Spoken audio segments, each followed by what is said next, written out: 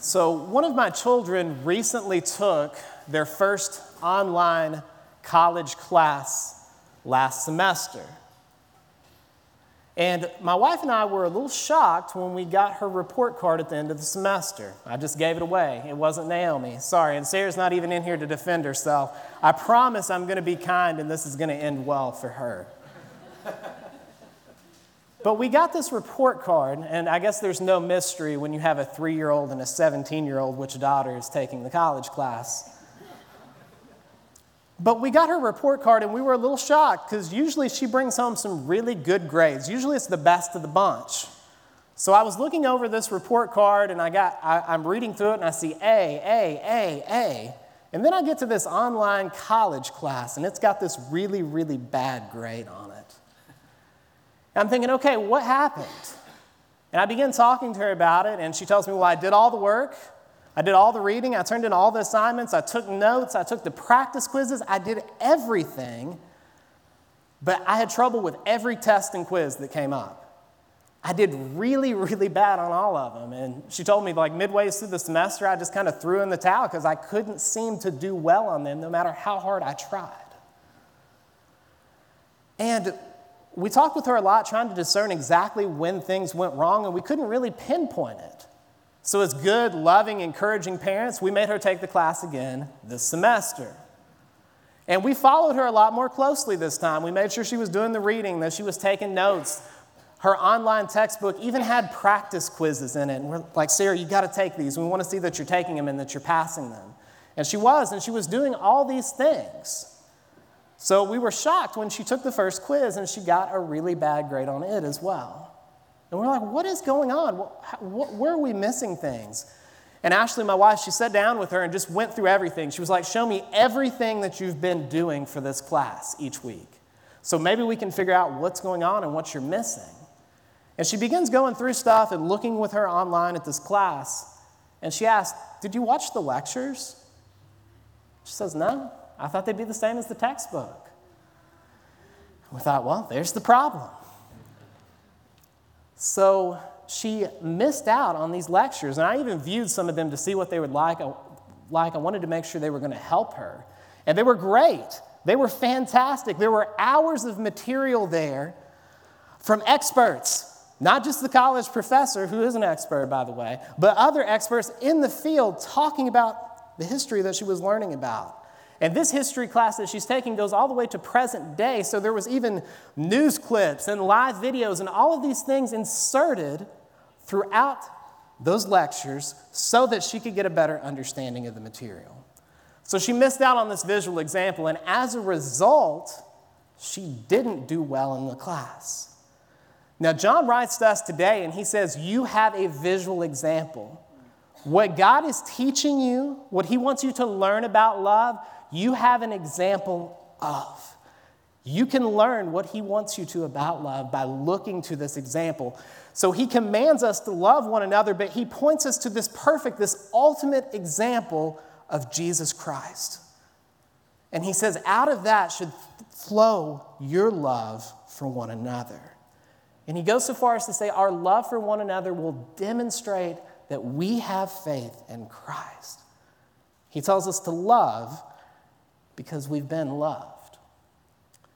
Now, John talks a whole lot about love. If you're familiar with the book, this is actually his third extended talk about love. And if you go through the rest of chapter 4, you'll see it continues. He talks a lot about love, so it begs the question, why is love such an important part of the Christian life? Well, the first reason we see is that love is commanded. Look with me at verse 7. It says, beloved, let us love one another, for love is from God. So he begins speaking and he tells us that we are commanded by the source of love to love one another. And this is something we're commanded to do repeatedly. But when John talks about love, he always goes back to the source. And he does so in a subtle way as we begin looking at this verse. He says, beloved. Literally what this term means is those that have been loved, those who have experienced divine love.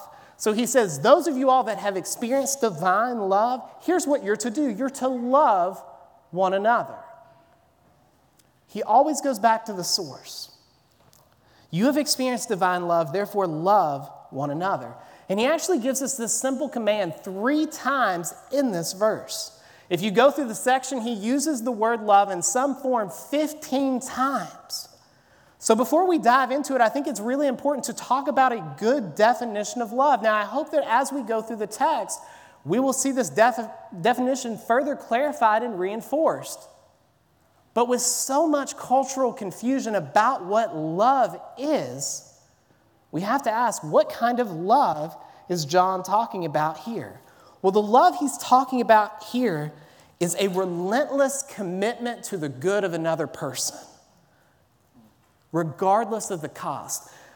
This is the love that serves, it sacrifices, it never stops. It is forgiving, it's gracious, it's merciful, and it's given to those who are in need of love, not necessarily to those who are easy to love. This is a godly love. This is how God loves us. Now, if you're familiar with the Bible, you know that this is an old command, and John has already talked about this. This goes way back to Leviticus, where Moses writes that we're to love our neighbor as ourselves. Matter of fact, Jesus picks up on this when he's asked, what's the greatest commandment? He says, you should love the Lord your God with all your heart, with all your soul, with all your mind, and with all your strength. And he says, and a second is like it. You shall love your neighbor as yourself. And Jesus says, on this rest all the law and prophets. He says, the whole of the Old Testament writing can be summed up into love God and to love others. So this is a very familiar concept. But John wants us to understand that now we have a new perspective on it. Now we have seen what love clearly looks like. Matter of fact, Jesus says this himself as right after he washes the disciples' feet and before he goes to be crucified. He tells the disciples, you are to love one another just as I have loved you. So we as believers, we have this old command, but we have this new, this clearer, this better perspective of what it means to obey this. It's to love like Christ has loved us. But John doesn't go far away from the source. He starts with beloved. He speaks to those who have been divinely loved, and now he comes right back. He gives this command, and he goes right back to the source. And he says that love is from God. He wants us to understand that God is the source of love, that God has always been loving. If you're going to know what love is like, you must look to him. And this goes way back. Even before we were created, God existed in perfect love. If we look back at the Trinity, the Father, the Son, and the Holy Spirit all perfectly loved one another.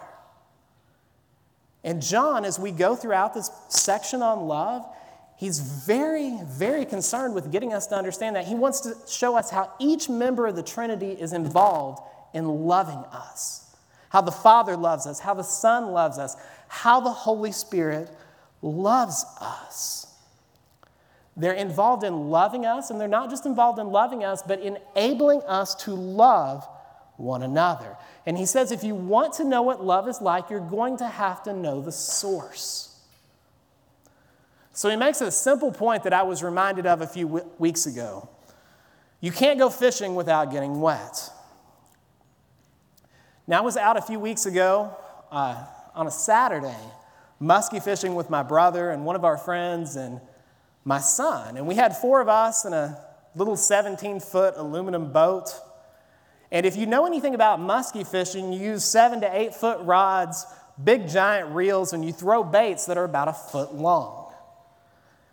And I noticed that morning it was a cloudy morning, a lot like today, except it wasn't raining. It was one of the few cool Saturdays that we had had. That's why we went. And as we were casting these baits, we were slinging enough water on each other that I stopped at one point and said, "Is it raining?" Now, Austin quickly rebuked me and said, "You idiot, it's from the bait you're throwing." And I got to thinking about it. I don't know that I've ever been in a boat and not gotten wet. Maybe that just says something about my coordination. Maybe it says something about my stupidity. I'm not sure. But if you all are around water, you're familiar with this. John, I'm sure when he goes sailing, I bet he gets wet. It's almost inevitable. I know when Pastor Jeremy goes kayaking, I am certain that he gets wet. If you're around a source of water, a body of water, you're going to get wet. You can't go to the beach without getting wet. I stepped out this morning hoping to stay dry as I let the dog outside. I did not succeed. I got wet because it's raining. You get close to the source of water, to a body of water, you're going to get wet. And John is telling us the exact same thing about love. If you go to the source of love, you're going to experience love.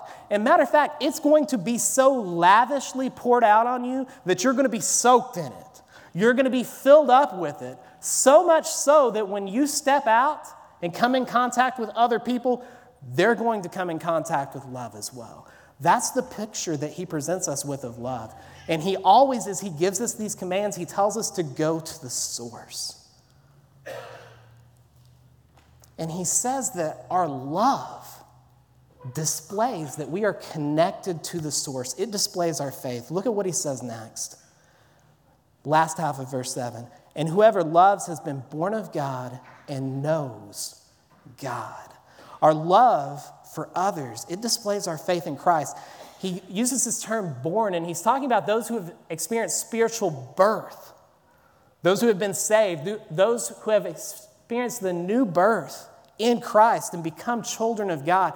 And then he says, whoever loves has been born of God and knows God. And when he talks about knows here, he's talking an intimate, personal relationship. He says, this is an evidence that you know the source of love, that you love one another, that you've come in contact with him, that he's caused you to be born again.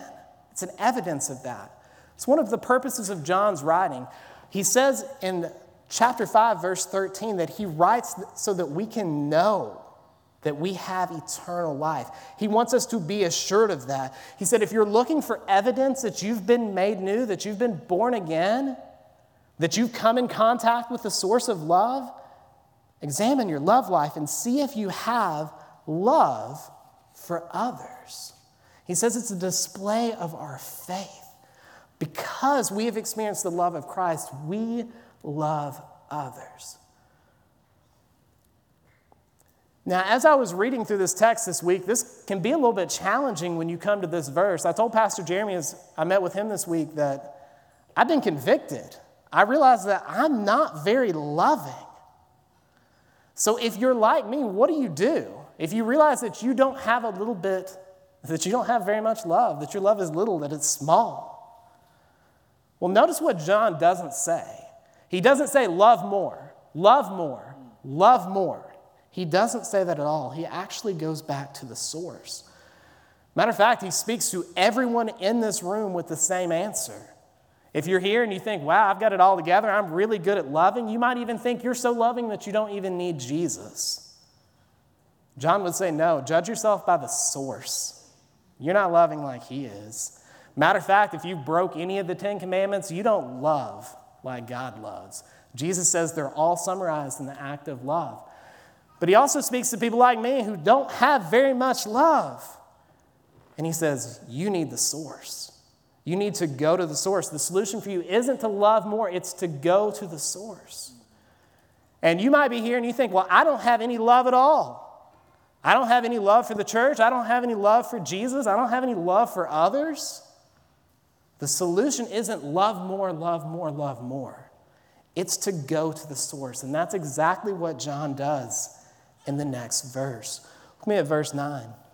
He says, in this, the love of God was made manifest among us, that God sent his only Son into the world so that we might live through him. So love has been shown to us. We've seen this ultimate example of love in Christ. He uses the word manifest here. The idea of manifest is something that's made visible, that's made plain. It's something that has been shown to us, something that has appeared. And he says that Jesus has been sent to do that, to manifest, to show, to reveal the love of God to us. This term sent, this is the same word that the New Testament uses for apostles, those that Jesus sent out on a mission. That's the meaning of this word. It's those that are sent out on a mission. And what was Christ's mission? It was a mission to love the world. And when we think about applying this text, we've got to take note of that. Because so far, John is speaking to the beloved, those who've experienced God's love, and he's telling them to love one another. But notice that he's not saying to limit our love to those inside the church walls. No, he's saying if we're going to be like Christ, we will love the world. He's saying show the love of Christ to everyone, especially to believers.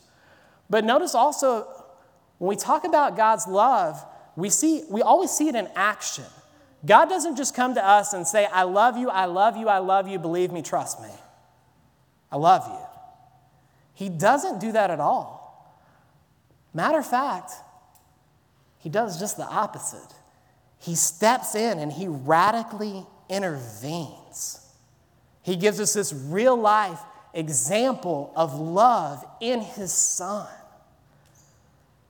He doesn't just say that he loves us, he does something about it.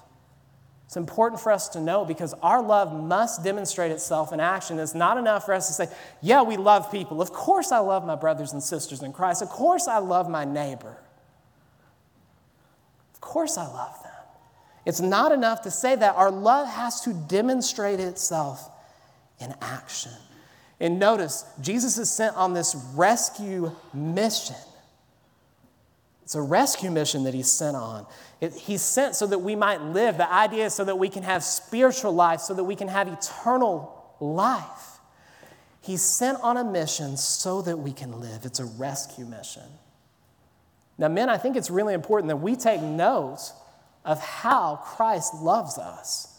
Because often we think of love and we think it's a feeling, it's emotion. If we're downright honest, sometimes we will say it's a little bit feminine. That's something women do. But notice how the Bible is describing Jesus' love for us here. He is sent on a mission to save us. This is a rescue mission. Lives are at stake. Now that might have some feeling and emotion involved in it, but that is action. That's a manly love. As a matter of fact, we admire this. If you think about your favorite manly movie, I guarantee it involves somebody rescuing someone's life. I was shocked the other day at a movie that I found this in. Brian had been on to me for several weeks now to watch a scary movie with him, and I'm not a fan of horror movies. I don't like that genre. But he kept pressuring me, and I found one that I thought maybe I could tolerate watching. It was A Quiet Place. Now, by the way, if you're really a huge fan of this and you're going to go watch this movie, I don't think anybody that hasn't seen it that really wants to. I mean, it's out on Redbox now, and it's been out for several weeks. But anyways, I'm going to spoil it for you, so this might be a good time to just plug your ears and hum Amazing Grace if that's really going to upset you. But in this movie, John Krasinski is trying to save his family basically from these aliens that have invaded. I told you I didn't like this genre. It's kind of far-fetched. But they hunt you by sound. So they're constantly going around trying to not make noise. Well, as you can imagine, he's a father of 2 kids. That doesn't work well at all. And he gets to this point where he has to rescue his children. He goes on a rescue mission to save them. And what happens is it ends up costing him his life. Now, I saw that, and suddenly my perspective on this movie changed. I thought, man, this is just a dumb alien movie to, wow, that has a really good theme. I like this. I didn't know I could like this kind of movie. Because I think as men, we desire to love like that and to be loved like that. And that is how Christ loves us. He sends us on these rescue. He loves us by coming to rescue us. It's a rescue mission. And then he sends us out to do the same. And that is how we should view things like evangelism. We should view it as a rescue mission. That is how we should view missions. That's what we call it, missions. It is a rescue mission. Lives are at stake. There are people who desperately need the gospel in order to live. It's how we should view things like foster care. We should view it as a rescue mission. We have seen this kind of love. That's the kind of love that we have experienced. Jesus has shown up to rescue us, to give us new life. And it's all out of love. Love, just this whole gospel story is just infused with love. The Father sends the Son out of love. Jesus lives a perfect, sinless life out of love. Out of love for us, he goes to the cross and dies. And in love, he is raised. This story is saturated with love. Now, as you're reading through these verses in 1 John, like you should be hearing John 3:16 just echoing in your head. The similarities are striking, where we're told, for God so loved the world that he gave his only Son, that whoever believes in him should not perish, but have eternal life. John tells us, this is how Jesus loved you. This is how you have seen love. But he doesn't just say it once. Notice he comes back and he comes full circle and he repeats himself. Verse 10, he says, in this is love, not that you have loved God, but that he loved us. And he sent his Son to be a propitiation for our sins. Again, he wants to reiterate. Saying it once wasn't enough for us to get it. He says it again. You have seen the perfect example of love in Christ. And he uses this big church word, propitiation. The idea is an atoning sacrifice. This is a means by which sin is covered and remitted. It's a means by which sin is forgiven. So what happens when John uses this term propitiation? He's saying, here's what happened with Jesus. He took God's full wrath so that you could be forgiven. He satisfied the wrath of God so that you could have life. And we're very familiar with this concept. Matter of fact, we sing about it all the time. One of my favorite songs that we sing here is Before the Throne of God Above, and it talks about propitiation. It says, because the sinless Savior died, my sinful soul is counted free. For God the just is satisfied to look on him and pardon me. That's what propitiation means. The sinless Savior Christ dies in our place. He takes the penalty for our sin, the full wrath of God, so that we could have life. So that when God looks upon us, he could be satisfied. So we could be born again as his children, as John has already pointed out. We could be sons and daughters that he is well pleased with. Jesus takes the wrath of God for our sin, for us. And John wants us to see this is what love looks like. He says, if you want to see an example, look to Jesus. If you're here today and you're searching for love, and in a room this size, I am sure that somebody is. If you're searching for love, John's saying, go to the source. Look to Jesus. He has loved you perfectly. If you're looking for forgiveness, if you need your sins forgiven, if you're overwhelmed with grief, go to Jesus. You're going to find the love and forgiveness that you're searching for in him. See, Jesus in love, he offers us forgiveness, and in doing that, he satisfies our deepest need. That's what love does. Love isn't just a rescue mission. It also forgives, and it seeks to meet the need of others. Now, I told you all as I was reading through this text, I realized that I was really a jerk, and I'm pretty unloving. I got to the point this week where we were all in the van together after I'd been yelling at the kids, and I had to just apologize to them and say, you all need to forgive me. We had been together for 5 days. You all know how it is. You all that have kids, and you know how breaks are. You often need a break after the break. But I had been yelling all week, and I realized, man, I'm getting ready to preach on love, and I have been a jerk all week. So I asked them to forgive me. And in doing that, they were given the opportunity to practice love. That is what love does. It forgives. It doesn't keep a record of wrong. But notice also, love meets and satisfies needs. Now, many of you all know over the past 4 years that our son Brian has battled cancer, lymphoma, twice. And every time I talk about it, I want to be sure to say he's doing well and he's healthy and he's in remission. But this has been a struggle for us. There have been times when we were in real need. And we have seen the church time and time again step up and love us and satisfy our needs. And I couldn't even begin to list all the examples of that, but one comes to mind. Dan Robertson showed up all summer and mowed our yard last summer. When you say, well, why is that significant? Well, we were gone. We spent all of June and July at Cincinnati Children's Hospital. We weren't even at home. And Dan came up to me and said, what do you need? And I said, well, I don't even know what we need. He said, is anybody mowing your grass? I said, no, they're not. He said, I'll be there. I'll take care of it. Don't worry about it. And it met and it satisfied a real need that we had. That's what love does, is it satisfies needs. But there's a catch to it. First off, in order to love like that, you've got to know God. You've got to know the source of love, but you also have to know others. You can't just show up on a Sunday morning and be acquainted with people's needs. You've got to be involved. You've got to be plugged in, and there's plenty of avenues in our church to do that, whether it's BFG or the women's ministry or the men's ministry. Get involved in those. Get plugged in so you can get to know people, so you can know their needs, so that you can love them like Christ does. And I would also make a side note that those are avenues in which you can experience love. You might be in a situation like my wife and I were, like our family was, as Brian was battling cancer, where you desperately needed to be loved.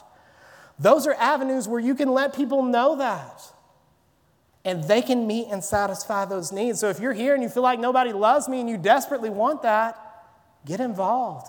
Get plugged in. People will get to know you and they will love on you. So John establishes this gospel foundation for love. He says if you're going to love, you got to know the source of love. You've got to see that ultimate example of love in Christ. It's not about you loving more. It's about understanding what Jesus has done for you. So after he establishes that foundation, he comes full circle to talk about his original commandment. He says in verse 11, "Beloved, if God so loved us, we also ought to love one another." And he switches his word order there, and I think it's very significant. He says, "We have clearly seen that love is from God. It's been demonstrated to us clearly through Christ. And since he has loved us that way, we must love others. Since God has shown us this great love, we are to model what we have seen." God, this ultimate example, here again is commanding us to love one another. So what does this look like? Well, we've talked about love being a rescue mission, but I think it's also expressed in just simple acts of service to those who are in need. One of the most loving and encouraging things I have seen in a long time was a few weeks ago when the hurricane hit us. I'm not sure how we got hit by a hurricane. That's why I live in Kentucky, so I don't have to worry about hurricanes. But if you all were here a few Sundays ago, you remember that. There was a torrential rain. We all came in soaked. And I noticed some love going on in those moments. John Martin was just drenched, like up to his knees, wet when he came to sit down on the front row. And I believe he was so wet he even had to change shirts. Well, what was he doing? He was out helping women and children get inside so that they didn't get soaked. And that really impacted me. I've been a part of some churches where a deacon would not get off the front row in his suit and get wet for anything. And here John Martin is just dripping, soaking wet. Why would he do that? Because there was a need. He saw a need and he jumped in there to meet it. And it was just a simple act of love. That's how Jesus loves us. Yeah, he goes to the cross for us in this big, profound, grand act of love, but sometimes it's in the simple acts of service that we see his love. Remember, when he commands us to love one another with this new kind of love he's shown us, what's he just done? He's washed the disciples' feet. A dirty, menial task that no one wanted to do. Jesus steps up and does it. That's how we show love. So it might be something as simple as the students in Veritas going to pick up trash on the side of the road. That is something that needs done. That's something nobody wants to do. Love steps up and does that. And what does that show our community while we're out in our Ashland t-shirts doing that? It shows them that we love them and that we care about them. Maybe it's something as simple as rerouting your course to take the scenic route after reality check lets out. Because you volunteered to be a chaperone for this event. They need those desperately. They're hard to come by. And you're driving kids all through Lancaster and everywhere else because somebody important was at Eastern yesterday. And you're staying up late and you're giving up sleep and you're letting them trash your house. Why? Because students need to hear about the love of Christ. See, often love expresses itself in just these simple acts of service where there's a need and we just step up and meet it. Even if it's a hard job, even if it's a dirty job, even if it's a menial task that no one else wants to do. That is what love does. So why? Why would we do these kinds of tasks that nobody else wants to do? Well, Jesus says in doing them, we're going to demonstrate that we are his disciples. In John 13:35, he says this, "By this all people will know that you are my disciples, if you have love for one another." See, that love, it's supposed to display our faith in Christ, and it's supposed to point others to Christ. We're to display what we've been shown so that others might come to know Christ. Look at what he says in verse 12. "No one has ever seen God. If we love one another, God abides in us, and his love is perfected in us." Our love for others displays that we have seen the love of Christ. He uses this word abide, and it means to dwell in. He's saying that you can be assured that God abides in you, that you're saved. He's referencing the test that he talked about earlier. If you have love for one another, again, if you're connected to the source, you're going to be like the source. You're going to be what the source is. So you can rest assured that you've experienced that if you're loving others. But he goes on to say, and his love is perfected in us. Now, the term perfection, it has the idea of reaching a goal. See, when God loves us, he has a specific goal in mind, and that goal is that we might become like Christ. But it doesn't just stop there. He wants us to love one another. He wants to fill us with his love so that we can love others, so we can show that love to the world. If you notice, verse 12, it begins kind of strange. He says, "No one has ever seen God," and then he goes on to talk about love. Well, what's the connection there? Well, think about what John is saying. This is really profound. He's saying no one has ever seen God. No one can behold him in all of his glory and all of his goodness. We would simply die. But you have seen love. You've seen perfect love displayed in Jesus Christ coming to die for your sins and being raised. You have seen that love. But after Jesus was raised, he ascended into heaven. He's no longer present on this love or on this earth to perfectly manifest God's love to people. So how are people going to see God's love? Well, they're not going to see a visual example if we don't show it to them. That's the point John is making here. No one's ever seen God. The perfect example we have seen has ascended into heaven. And the only way people will see that visual example is if we love. And here's the truth of the matter is people need to see. People like my friend Chris. When I was working on my undergraduate work, I worked at a Valvoline instant oil change, and I got to meet a guy named Chris. Now, to be transparent, Chris was pretty poor. He walked to work every day, and when he would get off work at Valvoline, he would walk to the Chick-fil-A. That's my favorite chicken place that just came out. He would walk to the Kentucky Fried Chicken next door. I wish there was a Chick-fil-A next door when I worked there. He would walk to Kentucky Fried Chicken and begin a shift there and work the night shift. And that's what he did over and over and over again. He didn't have a car. He walked. And I would always invite Chris to church, and I would always try to share the gospel with him, and he just always kind of brushed me off. And one Wednesday right before Thanksgiving, I was talking to him about Thanksgiving and what his plans were, and he said, "Well, I'm going to go home and I'm going to microwave me a frozen dinner." I said, "Chris, why don't you come eat with us?" He said, No, thanks. I was like, "Don't you have any family that will come get you?" He was like, "No, not really." It's like, okay. And Ashley and I went home and talked. I was like, what can we do? He doesn't want to come eat with us. His family's not going to come get him. Nobody needs to eat a microwave turkey dinner on Thanksgiving.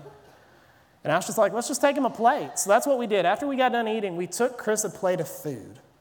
And I'll never forget what happened. I knocked on his door, and he answered, and I just held the plate out. Now, I didn't come there to invite him to church or anything like that. I just didn't want the guy to eat microwave turkey. And I held out that plate of food, didn't say a word, and I'll never forget what he said to me. He said, I'll be at church next Sunday. And he was. See, there are people out there that need to see. It is not enough to tell them over and over again that we love them, that Jesus loves them. There are people who need to see it. Now, I've got good news. I beat up on Sarah quite a bit at the opening illustration. But the good news is this. She started watching the lectures. And we were amazed at what happened. It was like magic. She began to do better in the class because seeing makes all the difference.